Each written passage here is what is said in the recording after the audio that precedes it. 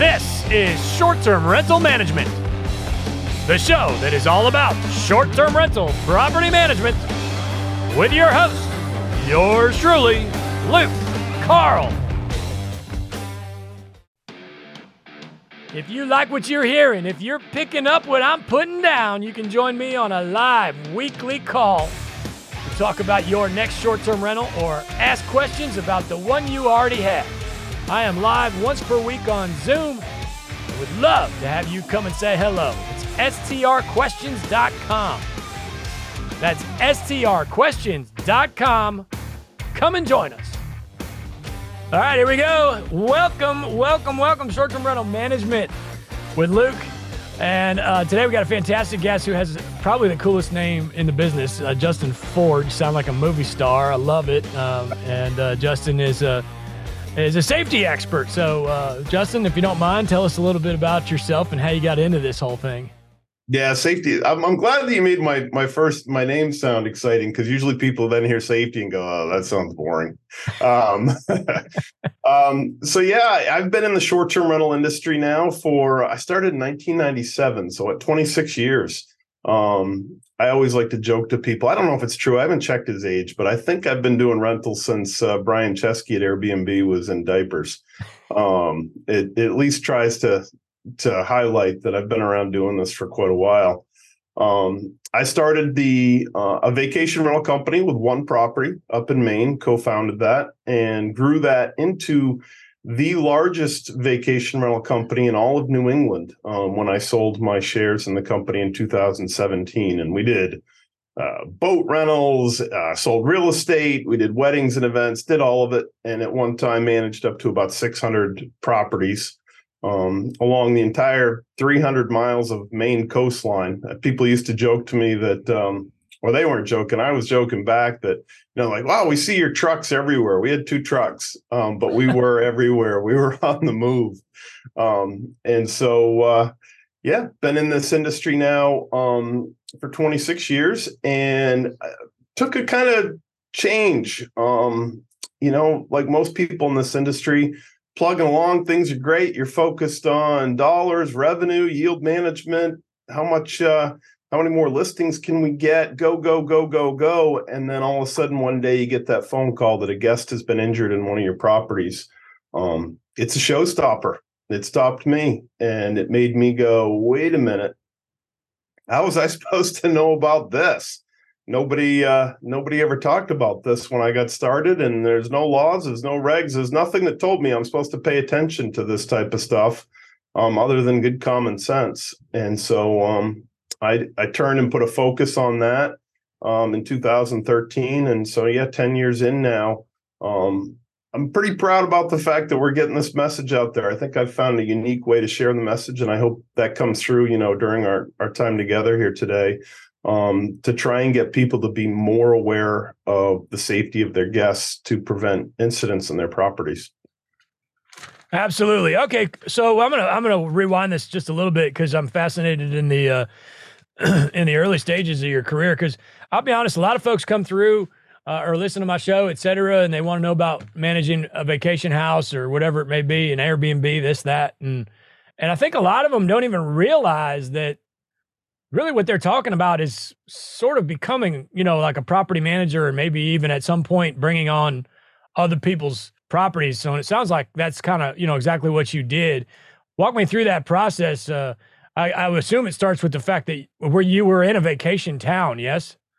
Yeah, I was located in a vacation market. For a lot of people don't realize that vacation rentals have been around forever. I mean, George Washington stayed in one when he was moving down the coast of Delaware to go down and fight the British. He was paying somebody money to stay in their house that was furnished and take it over for a little while. So these aren't new. And it used to be, back in the 70s and 80s, Maine, especially where I live, because it's cooler in that part of New England than it is in New York or Boston in the summers. Going back into the 1800s, I mean, the Vanderbilts would rent a house up on the coast of Maine for a month and come up and cool off by steamboat or steamship. So that tradition had moved forward in Maine, and that was it. You went into the back of the New York Times, you picked out a rental, and you sent a check and said, these are the weeks I'd like. And the person will mail you back an agreement and cash your check, and there you go. So when I got started doing that, that's what I was doing. I was just quickly advertising my own home because I was in a market where you could do it. And I think I got into it the way people are still getting into it today. And that's when the neighbor came and knocked on the door and said, hey, we're not going to be around next summer. And you seem to be doing pretty well renting out your house. You think you could help us with ours? And boom, 1, 2, 3, 4, 5, 600. Wow. Yeah. And so Vrbo was around. Yeah. I mean, Vrbo started in like 99, 98, 99. And it must have been in its infancy. Were you using it, or when did that come into play for you? Yeah, we didn't use it. Was around. It was vacation rentals by owner. And I think they had it all spelled out. I don't think they'd abbreviated it to Vrbo at that point. And of course, HomeAway. A big one at the time that was coming out was FlipKey, which eventually sold to TripAdvisor. Didn't have to use a lot of those. One of the challenges I get into fights with people about is a lot of people who are so resilient on, I need to use Airbnb or I need to use Vrbo to get bookings, and they rely on 95% of their bookings that way. It's the opposite for most management companies, especially in New England, where 80, 90% of their guests are repeat clientele. And you don't put your properties on Airbnb or VRBO because why give them a commission when you're getting the bookings anyway? Just because the same families, same people, they come to vacation every summer. Very strong repeat renter market up here. Okay, cool. I do think things have changed personally a little bit. And I think quite frankly, a lot of those old school management companies are kind of getting left behind because of that mentality. But I don't know. I think maybe a lot of it has more to do with just the day-to-day operations and being stuck in the past than the way they're marketing their property. I don't know. It's another conversation for another day. But so you built the property management company up to 400, 500, 600 doors. How many? Yeah. At one point we had about 600 properties. And then so at that point you sold the company, or you just sold your share? Yeah, I sold out my share of the company as my focus turned to safety. I've always told people, and I said this on day one, I actually had it in writing. I can't imagine doing this business for more than 10 years. Those 2 a.m. phone calls that there's a drip or the smoke alarm's beeping, and those 6 o'clock phone calls on Saturday night that we can't figure out how to use the lockbox. I knew that would wear out real quick. And sure enough, I did 11 years of that, and that was it for me. And you were the manager. I was a manager. I did everything. Yeah. I swapped out hot water heaters on a Sunday afternoon, run down to Lowe's, grab another one. I held trash bags under leaking sewage pipes in basements. And, my favorite one, best one of all, had a phone call once that the renter said a bird had flown through the window and 4 of them were being rushed to the hospital. And sure enough, a turkey had flown through the sun porch window and shattered glass everywhere and injured a bunch of the guests. So, I saw it all. Wow. Yeah. It's no wonder you were busy. I can't imagine a property manager that's going to swap my water heater for me. That's way over the top, above and beyond. Bravo. Yeah. So there were other partners involved, and eventually you just kind of stepped back and said, pay me off, or did you sell it to somebody else and they absorbed the company? Yeah, no, sold it to a partner who had co-founded the company with me and sold my half out, and was happy to do so, happy to move on into that next stage. Complacency is devastating. That's kind of the living that I have. And I started to become complacent. I wasn't the friendliest guy on that 11th year when you called me and told me you couldn't figure out how to work the lockbox. Yeah. Property management is definitely not easy, for sure, which is, it's part of the struggle. But hey, that's why we have my podcast. If you want to learn how to get better at it, come listen to short-term rental management, and we'll help you with all that stuff. Okay, cool. So at that point, how did you get deeper into the whole safety aspect of things? Were you a fireman at one point, or how does that come into play? Yeah, that's interesting. I served in the U.S. Coast Guard, and so I had a background in doing safety inspections on fishing vessels, and understood that you've got to have a core safety. You never know when your ship's going to sink. Your life jackets, your flares, your life rafts, they've all got to be in good order, and you got to have some spare water kicking around to throw in the lifeboat with you. So that was a basis of what I had.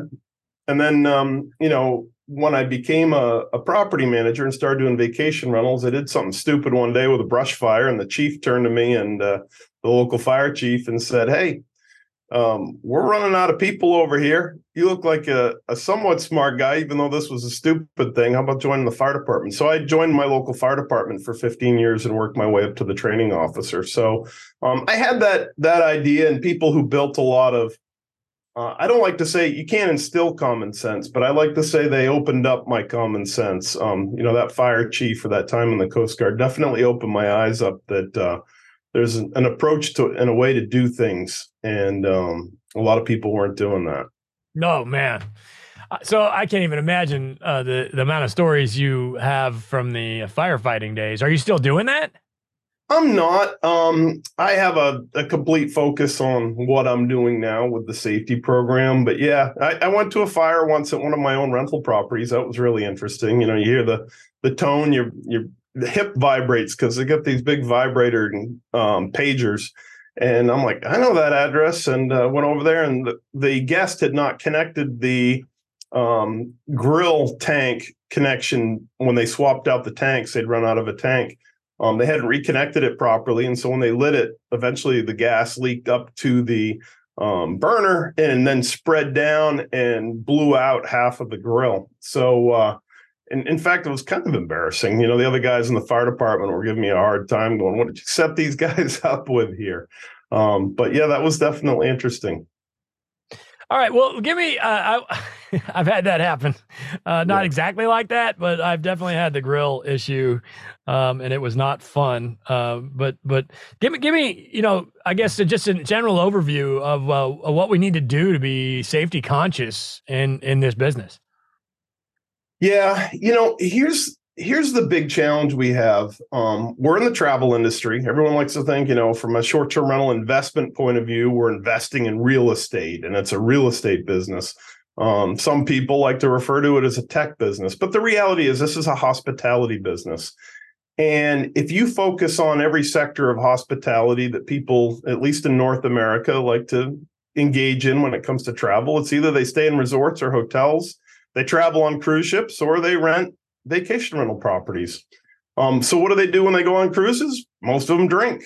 They drink a lot of alcohol. What do people do at resorts? They look for the all-inclusive package. They drink.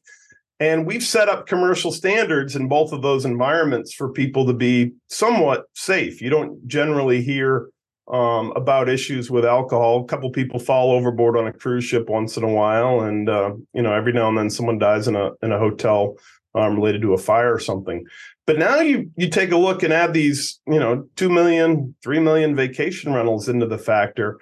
We're letting all these people go vacation unsupervised. And all the surveys show that they're drinking alcohol while they're doing it. In fact, there was a survey that just came out last year that said 75% of North Americans acknowledge at some point in time they will reach a level of intoxication on vacation. And then half of those people said they don't usually drink at home. So even worse, we've got people who aren't experienced drunks coming to stay in properties they're not familiar with. And, you could have a camera on your front porch, but we're not watching them, and we're not going, holy smokes, look what they're doing with the grill. Look what they're doing with the hot tub. No one's watching that kid by the pool. And so that's probably the biggest awareness message I'm trying to get across right now, is to recognize the general public isn't just the general public, people you've never met, people you'll never see again that are coming to stay in these rental properties. These are people who, in most cases, aren't in good decision-making powers when they come stay in them. No, I agree 100%. They're out of their element. They're lost. Their boss is not there to tell them how to get up and do their day-to-day life like they normally have, and nobody's holding them accountable, and they're drunk when they otherwise may or may not have been drunk. And it's just an absolute recipe for disaster. So that's actually a question I was going to ask you. Is there... I guess we just answered that question, but is there a difference between vacation rental safety and, say, storage unit safety or multifamily apartment safety, et cetera? Absolutely. Yeah. Long-term property management safety, you're setting up a property that's empty. It's an empty dwelling. Let's say you're renting out an apartment on an annual basis and you're getting a $1,200 a month check, hopefully more. You go in, you make sure it's painted, you make sure the sink doesn't, leak. You make sure that there's a light over the stairs that leads into it. You put a couple smoke alarms, a CO alarm in it, and that's it. You're out of there. You've made it safe. Now the renter is going to put all their contents in there, and it's up to them. When we're dealing with short-term rentals or vacation rentals, it's all these contents that we're putting in the property that are causing the issues. You're down in Florida, number one cause for pediatric injury for a child under the age of 10 in the state of Florida right now are furniture tip overs. And we see so many times in vacation rentals where people are just quickly throwing, it's an investment property. I'm throwing a dresser in each room. I'm going to put a TV on top of that dresser, but they don't take into account that the kids who are coming to stay here are going to climb up that dresser to get to the TV to plug in their Xbox they brought with them on vacation, and it's going to tip over and fall on them. So that's something you don't, for example, take account of in a long-term rental. Right. They're bringing their own dresser. In other words. Yeah. Makes sense. All right. Well, what other things do I need? Okay. So how do I screw the dresser to the wall? That makes sense to me. Yeah. I mean, Yeah, a lot of the furniture companies are really on top of this. IKEA, Wayfair, they had big, massive lawsuits last year. And as part of that settlement, they really have to go above and beyond now. And if you bought, so many short-term rental hosts and investors, that's what they do. They go online, buy the furniture, ship it to the property, either have a handyman or a local guy assemble it, or they show up, get it all set up. And they come with these red lanyards that are in the boxes, and they're tied to this bag. That bag has the hardware you're supposed to secure it to the wall with. I bought something on Wayfair recently, and I want to say 2 hours after delivery, I got a text message saying, again, anchor this stuff to the wall. And it's because of those lawsuits that they've had over all the injuries with kids. And if you don't have the bag and you threw it away by accident when you threw the packaging out, then you go to Home Depot or Lowe's, it's $9 in the safety aisle, which is the aisle where all the padlocks and door locks are. And what is this? How does this device work? So in some cases it's almost like a wire tie. You're screwing a plate into the wall, and you got to use the right wall anchors. If it didn't come with it, you get the right wall anchors. You're screwing that plastic plate in, and then you're essentially wire tying the dresser to the wall so that, it's not going to tip forward, or at least hopefully it's going to prevent it from tipping forward. They do some more, if you want to do something stronger, which I certainly recommend depending on the situation, they have straps. And they have a package. I think I bought one the other day. It's like $12. Safety First is the name of the company that sells it. And it's heavy duty straps, and it's to secure down a TV. I didn't believe this. I had to Google this, and probably some of your listeners will too, but this is a true fact. A 50-pound TV tipping forward and falls with the force of 27,000 pounds. I mean, that's a lot of force. And it's because that 50 pounds starts getting some speed and movement behind it, and then it falls. And that's why so many people are seriously injured. It's not a 50-pound TV falling on a 100-pound kid, and you go, boy, that's a boo-boo. No, this is 27,000 pounds of force nailing them in the face. So it's pretty serious. Okay. You're making it sound like a zip tie. Is it like a zip tie situation? Zip tie. Okay. Essentially, it's like a zip tie. Yeah. All right. Padlock section at the hardware store. Okay, great to know.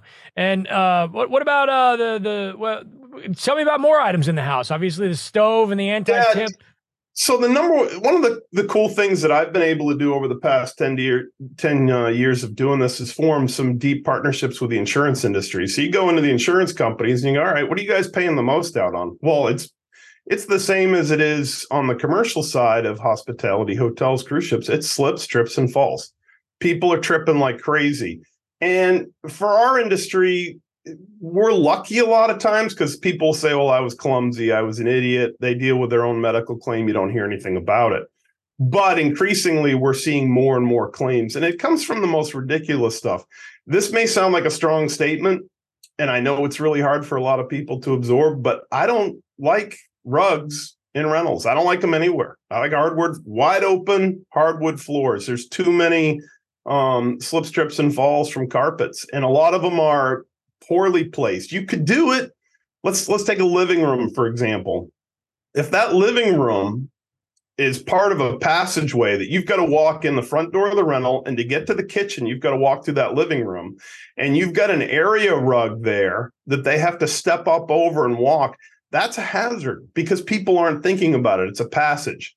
But if you have that same living room off to the side, and the only way into that living room is you have to step into it, and you're consciously doing that, I'm a little bit more okay with the rug because, again, the person's going to be thinking I'm entering this space, and they're going to, hopefully be more aware of the rug. So yeah, those are big ones. What about the rug tape that you see everywhere? Is that effective? Not really. It doesn't hold up well. I say a lot of times it's the entry. When we look at the insurance statistics, 60% of all these injuries, these slip, trips, and falls happen within the first hour of arrival. What that tells us is people are just getting there. They're not familiar. So it's either lighting is poor, getting from your car in, or once you get in, it's that doormat that's there, that first entry point. And I've seen where people tape them down and they get wet, humidity builds up, air conditioning, heat, whatever it may be. And eventually it wears out. You've got to be on it every time. And so really the big way to address those is go big, have a big mat so it's not sliding around. I call them magic carpets, those little 2x3 rugs. There's no business for a 2x3 foot rug entry mat anywhere in a rental property, anywhere, ever. Okay. Interesting. All right. What else do I need to know to keep my house safe? I'm writing down some ideas, but I think, you've been through this before, so just keep going for me. Yeah, absolutely. Well, the single most important item in your home is also the single most important item in a rental, and that's a smoke alarm. And so many people don't understand smoke alarms. Last week I was at a conference in Houston, and I bumped into somebody else who was at that same conference in the elevator. I knew them from before, and they said, "Hey, how you doing?" I said, "Good." And they said, "We're going down to the bar." I said, "Yeah, that's fine, but I got to go to the hotel front desk. My smoke alarm's hanging off the wall. It doesn't work in my hotel room. I got to go address that." And she said, "Oh, we got a problem in our room too. The room safe doesn't work." I said, "Oh, well, did you check? Is your smoke alarm hanging off the wall?" She goes, "Yeah, I don't know. I didn't look at it." And to me, that's like a big signal of the problem with the American society. We're more concerned about someone stealing our wallet than we are of dying. I mean, the smoke alarm is the one thing that's going to wake you up if there's a problem so that you can escape. And yet we don't do anything about that. And there's so many good products that are out there. And so you've got to understand that smoke alarms are priced just like cars. You're going to get a Mercedes and spend a little bit of money, but what do you have? You got something you're going to survive in, most likely in a car crash or a Volvo. There's good things that are out there. There's Jeeps. I like a Jeep. A Jeep is fun. It's kind of mid-price range. And I always like to refer to those Google Nest smoke alarms that people like to get in their short-term rentals. I call those a Jeep. They're kind of mid-price range. Some of them might even call them a little expensive. They connect into Wi-Fi. They'll tell you the power's out, when a guest has burned bacon. But they're garbage. You're dead if there's an accident with one of those things because they only detect through photoelectric means. They don't detect smoke. They only detect fire. So, there's a lot of different issues with those when it comes to, you got to look at consumer reports and go, wait a minute, the Google Nest only scored 51, but this other smoke alarm scored 93. Why am I not setting my guests up with that? Well, what smoke alarms do you recommend? I'm almost afraid to tell you which ones I use, but go ahead. So I'm a huge fan of First Alert. Okay, that's what I use. Okay, great. There you go. First Alert's a great company, and this is an important statistic. It's not just going, hey, Justin Ford uses First Alert. He's okay. This guy knows something about safety. No, First Alert hasn't had a recall since 2006. And if you look at any other smoke alarm manufacturer out there, Kitty, big company. I used to like Kitty. Kitty's got recalls all the time. I want a product that hasn't had a recall since 2006. It's a good product. And we see that they've had a lot of saves from them. And that's, I think, important. So, yeah. And it's not just any First Alert. You've got to have the dual sensor smoke alarms. Dual means it detects fire through both ionization and photoelectric. Photoelectric is really good at detecting smoke. Ionization is good at detecting flames. And if you don't have both of those sensors, which is what the U.S. Fire Administration has recommended in your smoke alarms. The potential is there, and I've been there as a firefighter. I've been in places before where you can't see your hand in front of you. It's so smoky, but it's because they didn't have the right smoke detector in the property, and it didn't go off. People died. So it's so important. Are you saying that in some cases the flame will happen before the smoke, or vice versa? Absolutely, yeah. I mean, you think kitchen fires typically are going right to flame. I think of a Christmas tree fire that I heard about over the weekend at a vacation rental, went right to flame. And that's not going to set off a ionization smoke alarm the same as it is a photoelectric alarm. Is a real Christmas tree or a fake Christmas tree more flammable? Oh, definitely a real one, especially if you don't put water. I mean, real Christmas trees don't belong in a vacation rental. I see people decorate their houses for their guests, and they haven't, they don't have a good watering system, or they set it up once with that little, as seen on TV thing where you screw the old Pepsi jug in upside down and fill it with water and leave a note for the runners. Runners, they're drinking. They're not going to refill your Christmas tree with water. And now you got a torch in there. See, it's not something I would ever, it's very interesting. Sell with the Short-Term Shop.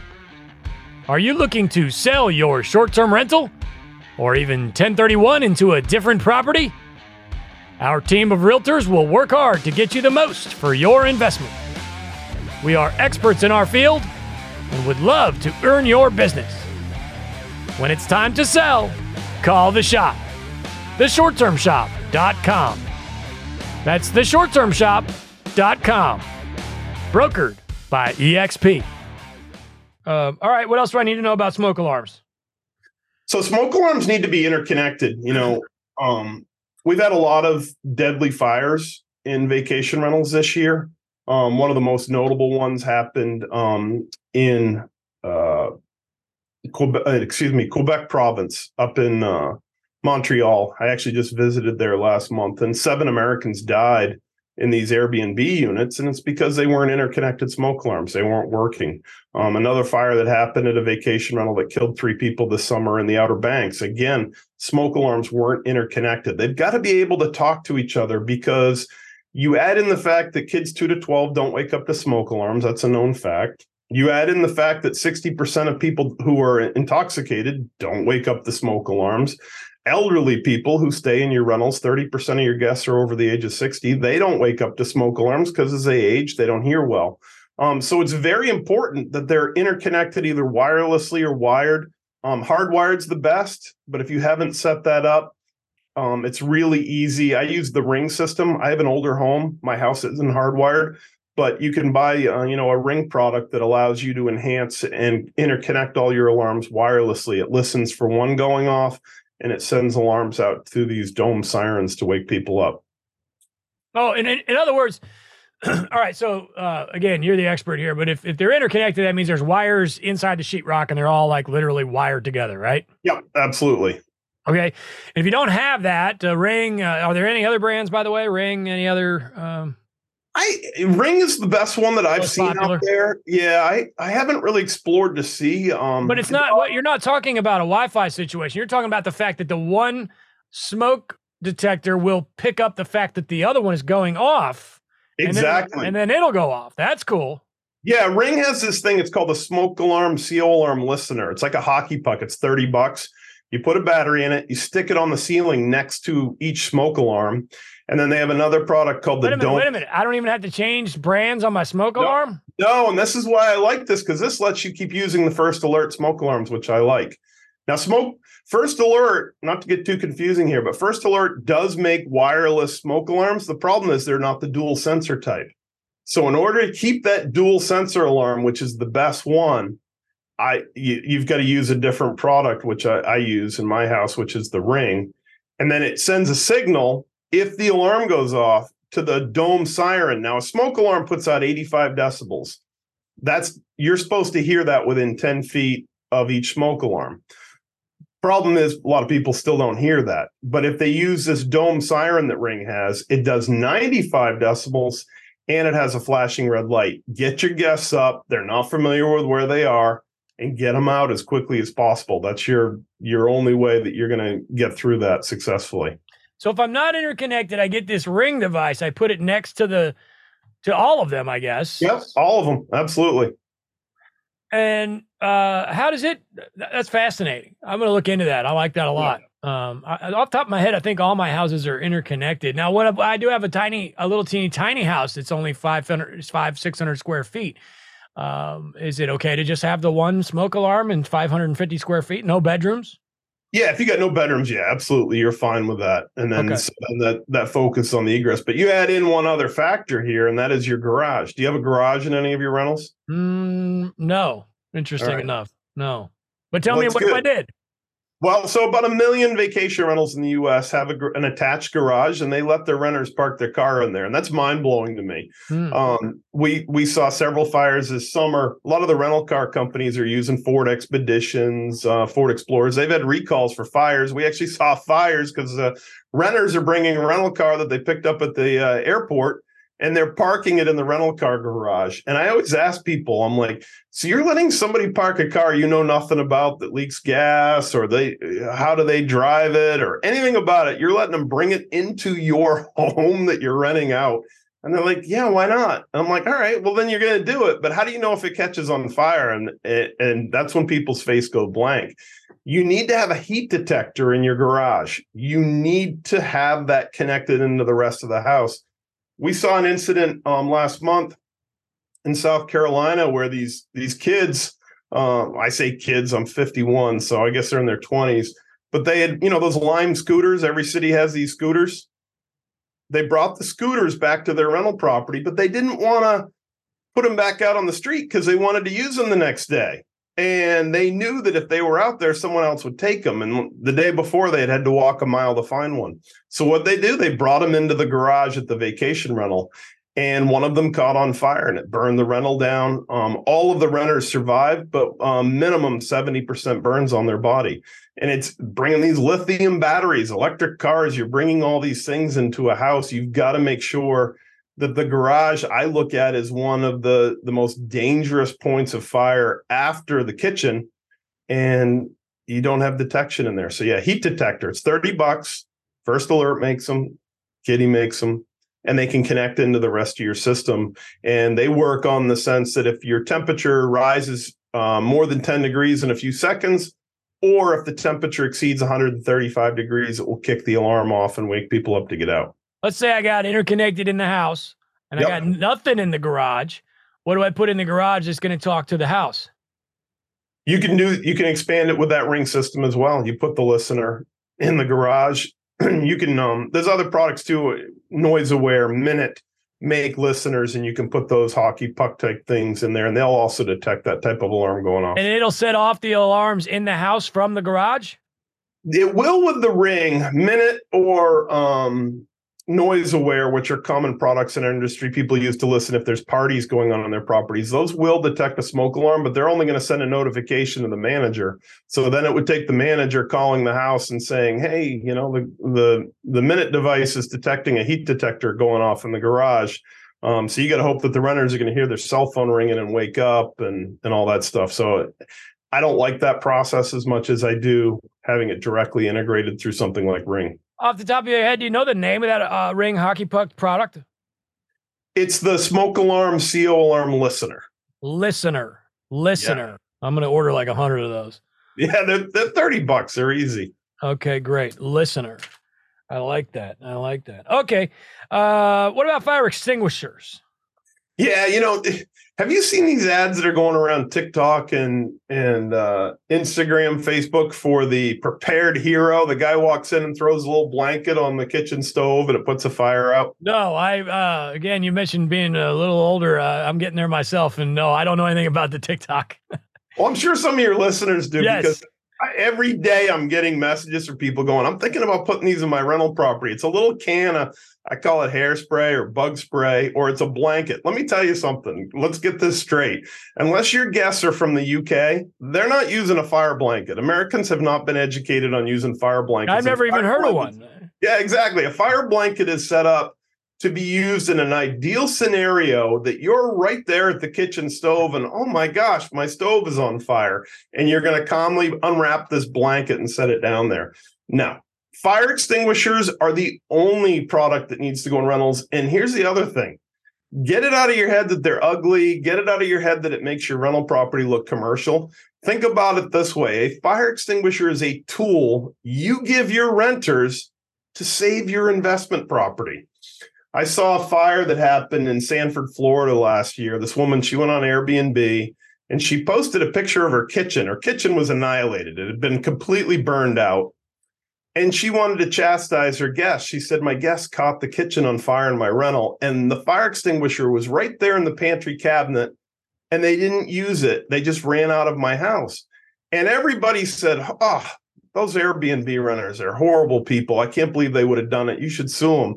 Finally, I got in there and went, so you're telling me that you expected your renters, when the kitchen stove caught on fire, to walk past the fire and go into a pantry and get a fire extinguisher out? No. Well, and then you're also expecting them to know where it is and or open every single cabinet door. Exactly. Or it's under the sink and it's buried. No, if there's a fire, they're going to panic. It's not their home. They already don't care about it. You've got to put that fire extinguisher out in the open. It's got to be obvious, and you've got to have it by an exit point. Code says in all vacation rentals, they have to be within 30 feet of the cooking appliance. Put it by the closest entry point, so when they walk into the kitchen, they go, oh my gosh, the kitchen's on fire. This is horrible. And they're going to exit. But as they walk out, they see this fire extinguisher, and they can stand in the doorway, give them the good 5-pounder, one that shoots 20 feet. And at least they're going to make a chance at it, because they're not going to go hunting around in your house in a moment of panic to find that little teeny ugly white one that you don't want to, showcase because it looks ugly in your property. They're not hunting for that. And that thing only shoots about 9 feet, and it's out of fire extinguisher material in 10 minutes or 10 seconds. So you want the big 5-pounder. You want that one. Yeah, big one, big red one, big ugly red one. Get it out there, get it in front of them. And I had to save 2 weeks ago in Chincoteague, Virginia. I was on a podcast just like this talking. Somebody listened to me. They did this, and they sent me a message that they put them in. They realized they didn't have them. They put one in on every floor. And the renters woke up in the middle of the night to the smoke alarms going off. They switched out. They put the first alert ones in. I told them to. And they woke up, remembered the fire extinguishers there, put out the fire. The air handler unit in the master bedroom knee wall had caught on fire in the middle of the night. And the fire department said that if they hadn't put that out within seconds, as they did with that fire extinguisher, that would have destroyed that $1.8 million home. And sure, they were probably insured, and probably they would have got out maybe. But the reality is, we live in a time where getting a contractor to come rebuild all that and getting same built, same price, it's all a hassle. So for $30, they had to save just because they use common sense. Major hassle and just a nightmare. How long does one of these fire extinguishers last? And do I just replace it? Do I recharge it? Yeah, there's two different ways to go about it. They have replaceable or rechargeable. The good 5-pounders are rechargeable, and that's something you want to do about every 7 years. I work for a software company that helps track that. Breezeway, we do inventory and task management. So it's a task you should set up that. Wait a minute. So you're saying, sorry, I'm going to bring that back up, but you're saying that one of these 5-pound red fire extinguishers lasts for 7 years. Yeah, they need to be recharged. Yep. No the replaceable ones can go a little longer. They can go to 10, 11 years. No kidding. I just assumed that it needed to be like checked every year or something like that. They do need to be checked every year. What does that mean? That means looking at the gauge and making sure that it still is in the green zone. There's an arrow there. I'm picking on your state. I was in Florida a little while ago. Company knew I was coming in to do an audit, and they were so proud they had installed all the fire extinguishers by their gas grills outside about a month before. And so I walked in, and they said, we know you're going to check the fire extinguishers. We heard you before. And I went, yeah, no, it's great. I'm glad you installed them, but can you put ones in that are filled? And they're like, what are you talking about? And sure enough, the first 2 houses we went to, they were in the red zone, and it's because renters used them. And then they're like, oh my gosh, that makes sense. We couldn't figure out what that white residue was all over the grill after the last guest checked out. I'm like, yeah, they had a fire. They put it out. They didn't tell you. So you got to make sure you're constantly checking to make sure that they're in that green zone and that the pin is in there, that it looks like it, the hose is connected well, everything's in good shape. Dare I say that the renter assumed they were supposed to spray this grill every time because this fire extinguisher was right again, because renters are, I would maybe think that, there's a fire extinguisher. Maybe I'm supposed to shoot it so, I don't have to I can go to sleep, not have to worry about it. Very interesting. I'm going to the 5-pounders. I never thought of that. I'll be honest, I always thought that I had a better chance they would use it if it was a little one, because the big ones are kind of heavy and intimidating. Yeah. And, generally speaking, it's not too, that's why it's designed as a 5. All these government people who sit in labs and work on this stuff all the time, they've determined that the average human being, which in America weighs 176 pounds, should be able to pick up a 5-pound fire extinguisher. And you want some power behind it so you're not getting close to it. So in commercial settings, that's what they've determined is the best way to go. And it's going to shoot. I did testing once. I got some video that people can see. The little ones, they're like bug spray, the aerosol ones that you put in your car because, I don't know, grandma drops a cigarette between the seat. Maybe it'll do something, but you want some power and you want some distance because you don't want to get close to it. It's going to be hot. I just like the fact that your grandma still smokes, even though you're the safety guy. That's right. Okay, so where can I get these fire extinguishers? Is there? Well, I've got so many questions. Let's start with that one. Where can I get them? Anywhere?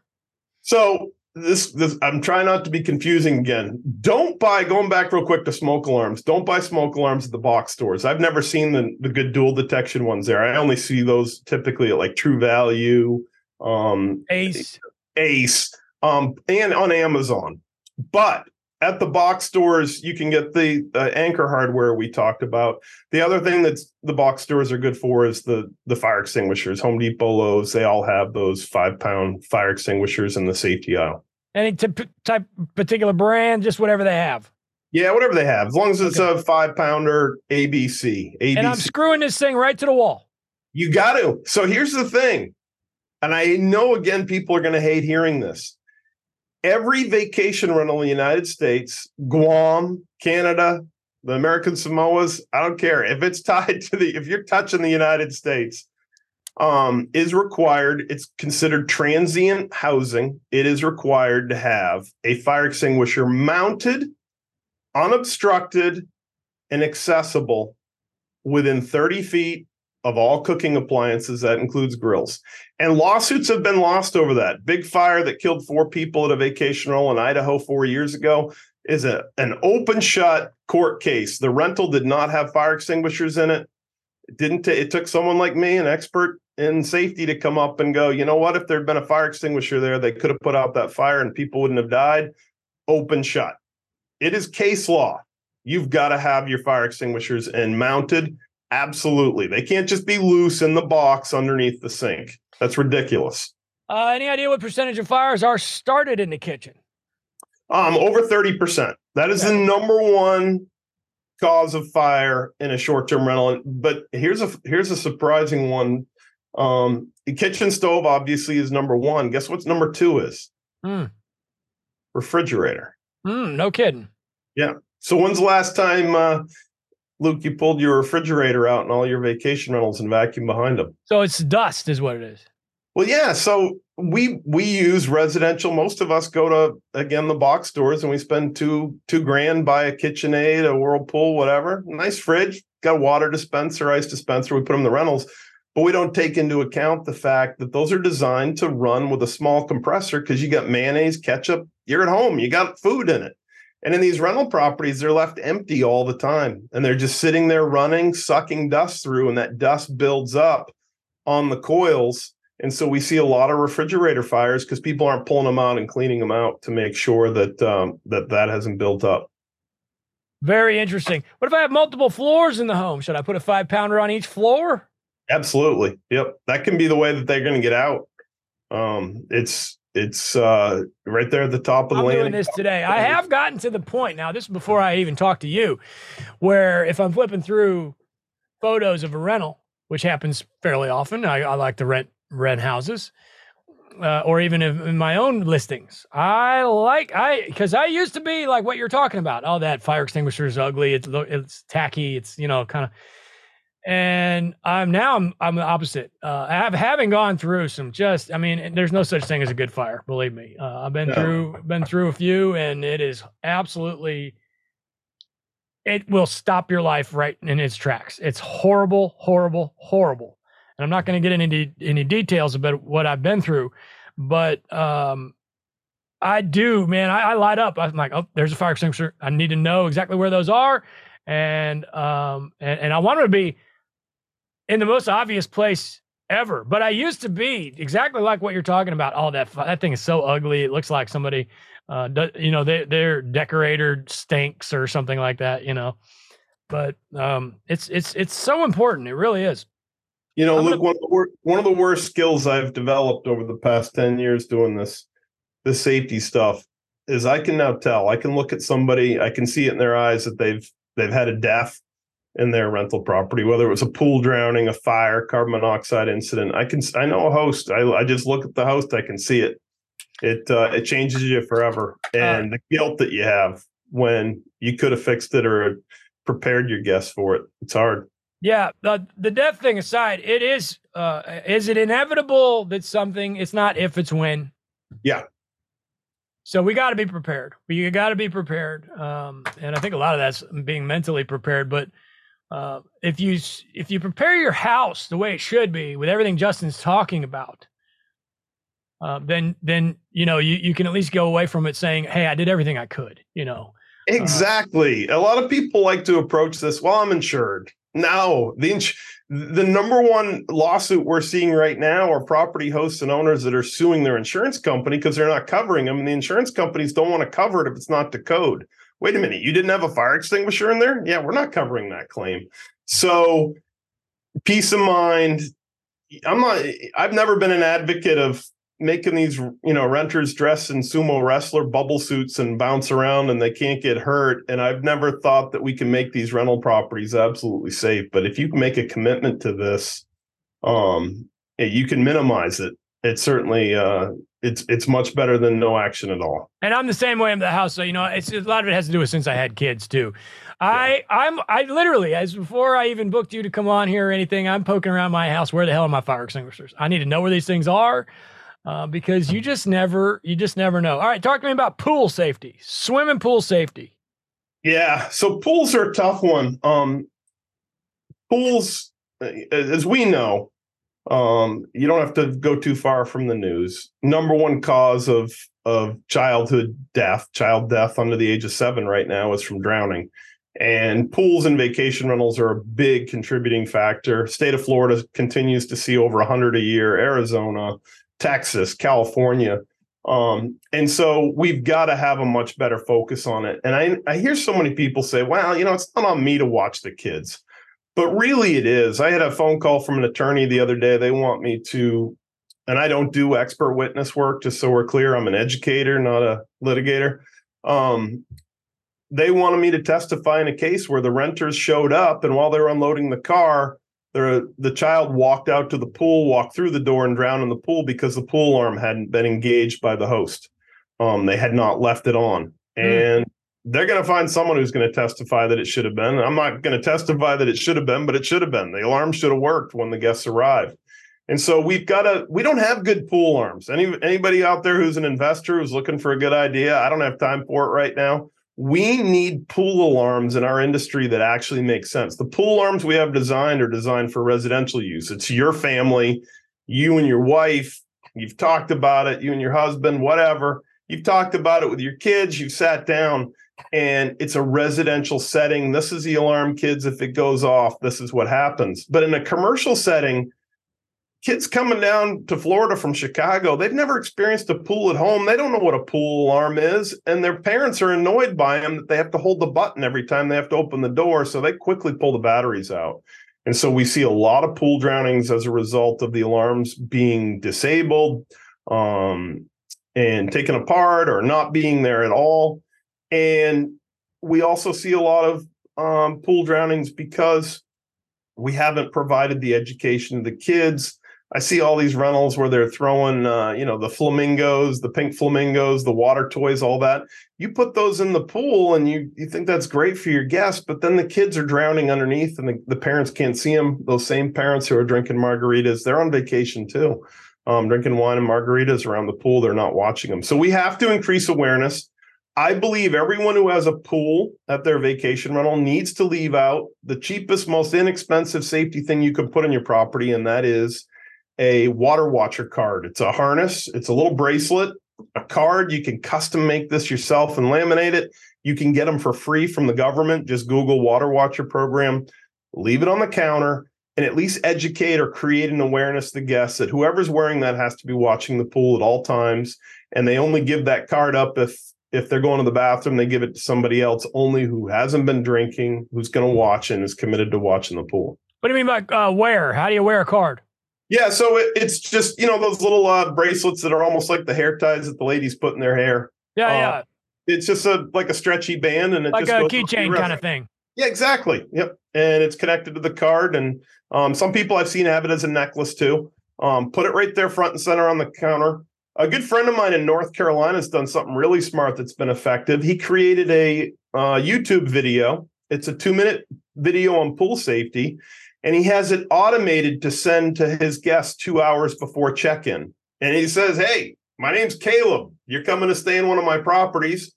Parents, hold this up right now in front of your kids. I know you're anxious to get into the property and you're checking in 2 hours, but I want you to watch this short video on pool safety." And they've had tons of positive feedback by that. That turned out that was a great timing because you're hitting them just before arrival, but they're not absorbed in the property and already there. So they're not going to watch it once they get there. But if you catch them during that anticipation time, a couple hours before arrival, you're going to have their attention. How do I get this video? I don't want to be in the video. How do I get somebody? Can I hire Caleb to make me a video? Well, you can hire Caleb. You get your wife. You go on YouTube. I've even seen where that crazy congressman they just expelled. You can pay him to do videos for you, but you can find somebody, online who can record the video for you. I like that. I'll put that in my guidebook. I do have a video on how the pool alarm works at my house. Yep. And I have a QR code right next to my pool. I like my pool alarm system. I would assume that there's probably some way they can disable it, but every guest, the second they check in, they all say, "How do we stop this alarm? It's so annoying." I'm like, it's doing its job. That's exactly what it needs to do. Yeah. And I got a QR code right next to it that says here, here's how sends it to a video. And I'm so proud of it. I have it checked by a professional security company every year. And I love it when my guests get annoyed by that thing because it tells me it's working. Exactly. So the other one there is the pool gates. And so the other reason we're seeing kids drown is because the pool gates get left propped open. I was just at a rental down in Marathon Key in Florida where a 2-year-old had drowned. And it's because the pool service company, every time they come, they use a rock to prop the gate open, but they leave that rock there. And so the renters show up. They don't want to keep opening and closing the pool gate to walk from the beach to the pool. So they use a rock. So I'm a big advocate of spending a little bit of money, put a sign there on that gate that's a reminder that says this gate must be closed at all times. If you see the rock or a bungee cord or a rope that they're using to prop it open, get rid of it. Let them know that's not okay. Really important because that's the other common cause for these drownings is pool gate access. Love it. All right, we're going to cover fire pits, grills, and fireplaces on the way out. Let's start with fire pits. When I see these folks on the internet and such, like building their gorgeous fire pit and that and the other, and I just roll my eyes. I'm like, you guys have never been through what's possible. and so tell me your thoughts on fire pits or any kind of fire outside the home. So a lot of people think the fire pit, the dangerous point is if the guests leave the fire going and maybe it'll cause a wildfire or burn the house down, and certainly the potential is there. But actually, according to insurance statistics, the reason all these injuries are happening at fire pits and vacation rentals is horseplay. Kids roasting marshmallows, they're falling into the fire pits. You've got to make sure you've got good barriers around them. And I like some signage there that emphasizes that to the parents. So that's the big awareness with fire pits is that kids and people having fun on vacation, it's falling into them. That's been an issue. I'm out on them. I get the amenity thing. I want to have as many amenities as possible. I want my home to be more attractive than my neighbors. I'm out. No way in hell do I want some drunk stranger on vacation starting a fire outside their house. But Justin says it's okay. You just got to be safe. And I get that aspect too. And then, if you don't have them, this is the other dangerous side. Don't let them bring one. We're seeing a lot of people that have those solo stoves. I love them. I have a solo stove. They're portable. They advertise that they don't get hot on the bottom, so you can set them on a deck. That's true. But the problem is the embers pop out of them and catch things on fire. We just saw a fire in Texas at a vacation rental where homeowners said, I don't have a fire pit. So the renters brought their own, set it on the deck, and caught the deck on fire. So make sure you've got it in your if you don't want them to have a fire pit, make sure they know not to bring one as well. I actually have a fire-free home policy in my house rules and my rental agreement. And I say, if any sort of flame of any kind is created in or around this home, it's $250 fine. I just do that to try and discourage them. Yeah. I even put in there, candles, any kind of flame, including a candle. You don't like candles, it seems. I just threw that out there. But candles have no business. And in fact, I even have trouble with the LED ones because, again, people know common sense. We've seen fires started because people are trying to light those LED ones. Okay, fireplace. I'm out on the fireplace. I will put an electric insert, but I am not. That's just me. But what can we do for fireplace safety? You got to make sure, like you mentioned before, you got a QR code there that tells them how to operate the fireplace. That can't be in a digital guide. It can't be in a book. They've got to have an easy way to see, open the flue, close the flue. Don't leave it unattended. Understand what to do with the ashes after the fire's out. Give them a bucket. Put it in a place where they can't, just set it out on the deck. Here in my home state of Maine, we just had a fire in famous Kennebunkport because the renters took all the ashes out while they were still hot and set them out on the deck. So I'm okay with them as long as you've got really good, clear instructions.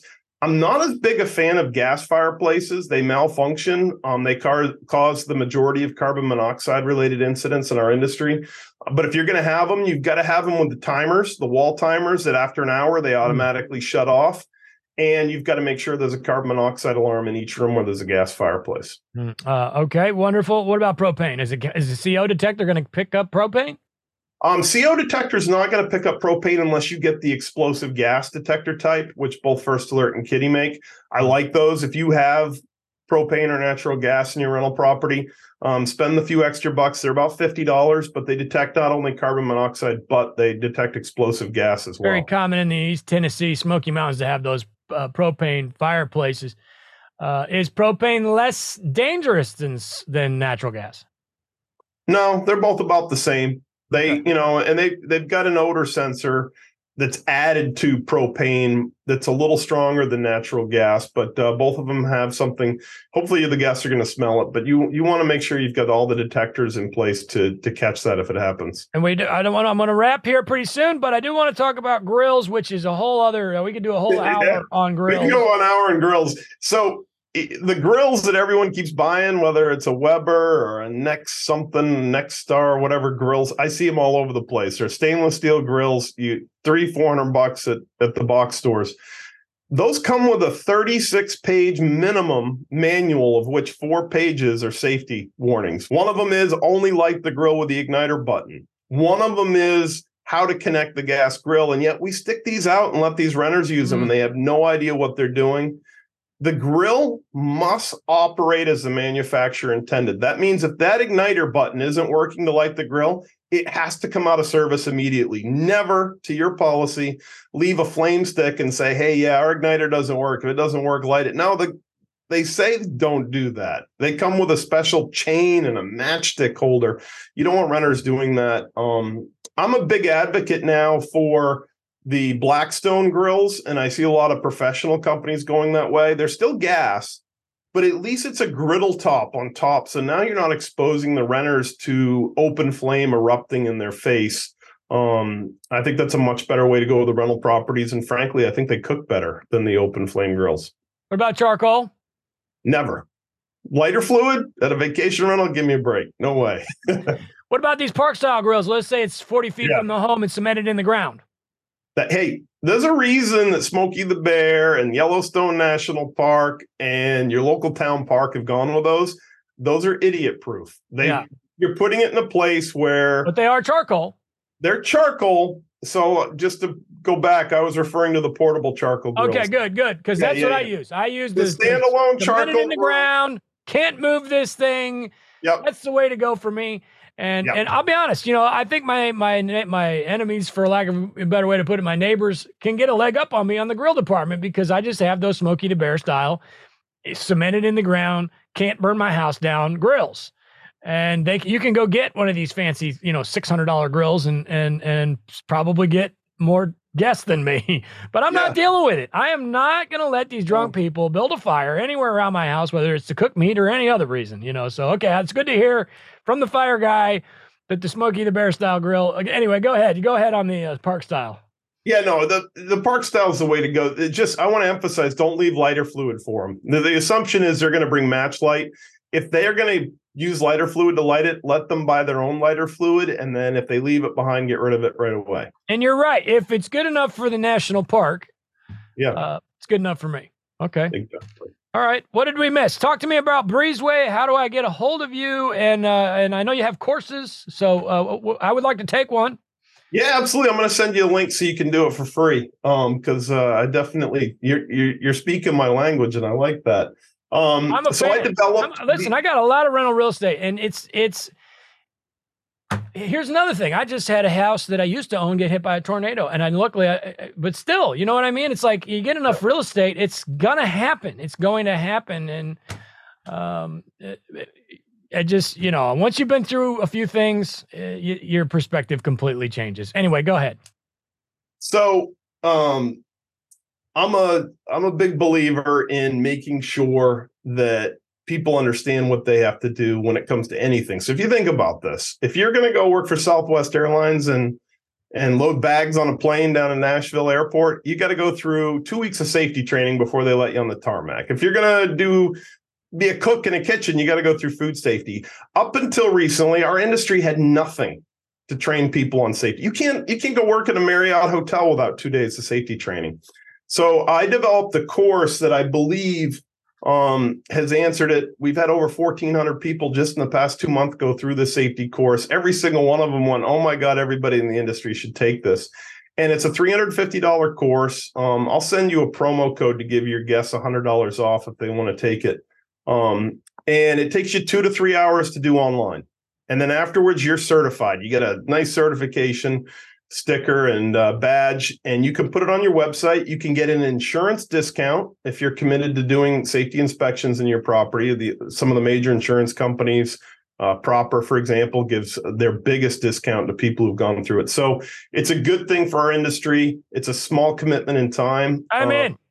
Yep. So we'll I love it. Now, wait a minute. Hold on. Why are we pigeonholing ourselves to the short terms? Why can't I take this if I'm a mobile home guy? You can do it as a long-term guy. I've got someone who's doing mid-stay rentals. They're doing it. And frankly, I have a lot of people who go through the course and go, this is great. I'm going to do all this for my renters, but holy smokes, we didn't realize we didn't have any smoke alarms in our bedrooms, and we just put them in, and we had a fire the other day and da-da-da. So frankly, I've heard of a lot of saves from people who've gone through the course. My favorite ones are the ones where people go, we did this stuff in our own home and it made a difference. So it is a home safety course, but the difference is that you've got paying guests that trust you. When you go stay at a hotel, you just assume they've done all that stuff, and you're paying a tax, and you check into the Hilton and the Marriott, you see all that stuff. People assume that of vacation rentals. They just assume someone's checked all this stuff, and you've got to meet that assumption. For me, it was the babies. We had babies, and I said, that's it. I went through this house like with a fine-tooth comb. Everything works great, and I got fire alarms in every room, and the whole 9 yards.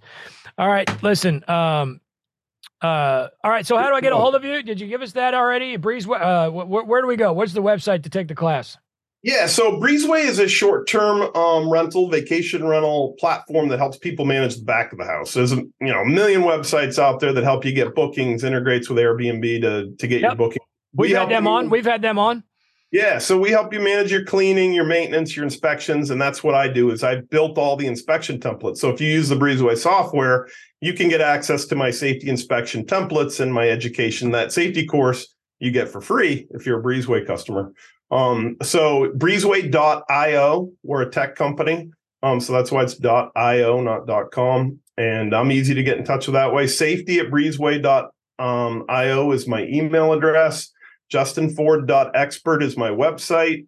You can find me on LinkedIn. You can follow me on Short-Term Rental Safety on Instagram, Short-Term Rental Safety on Facebook, Short-Term Rental Safety on LinkedIn. And I'm constantly posting and sharing as much information as I can to help people ensure that they operate safely, because you can. It's the one thing you can achieve. You'll never get your pricing right. You'll never get your mattress comfortable for every guest. But you can make your rental safe. Okay, wonderful. That's great. I love it, man. You're going to help me sleep a little better at night. I appreciate your time. And on behalf of Short-Term Rental Management, Luke Carl and Justin Ford, the movie star, reminding you to please don't overthink it.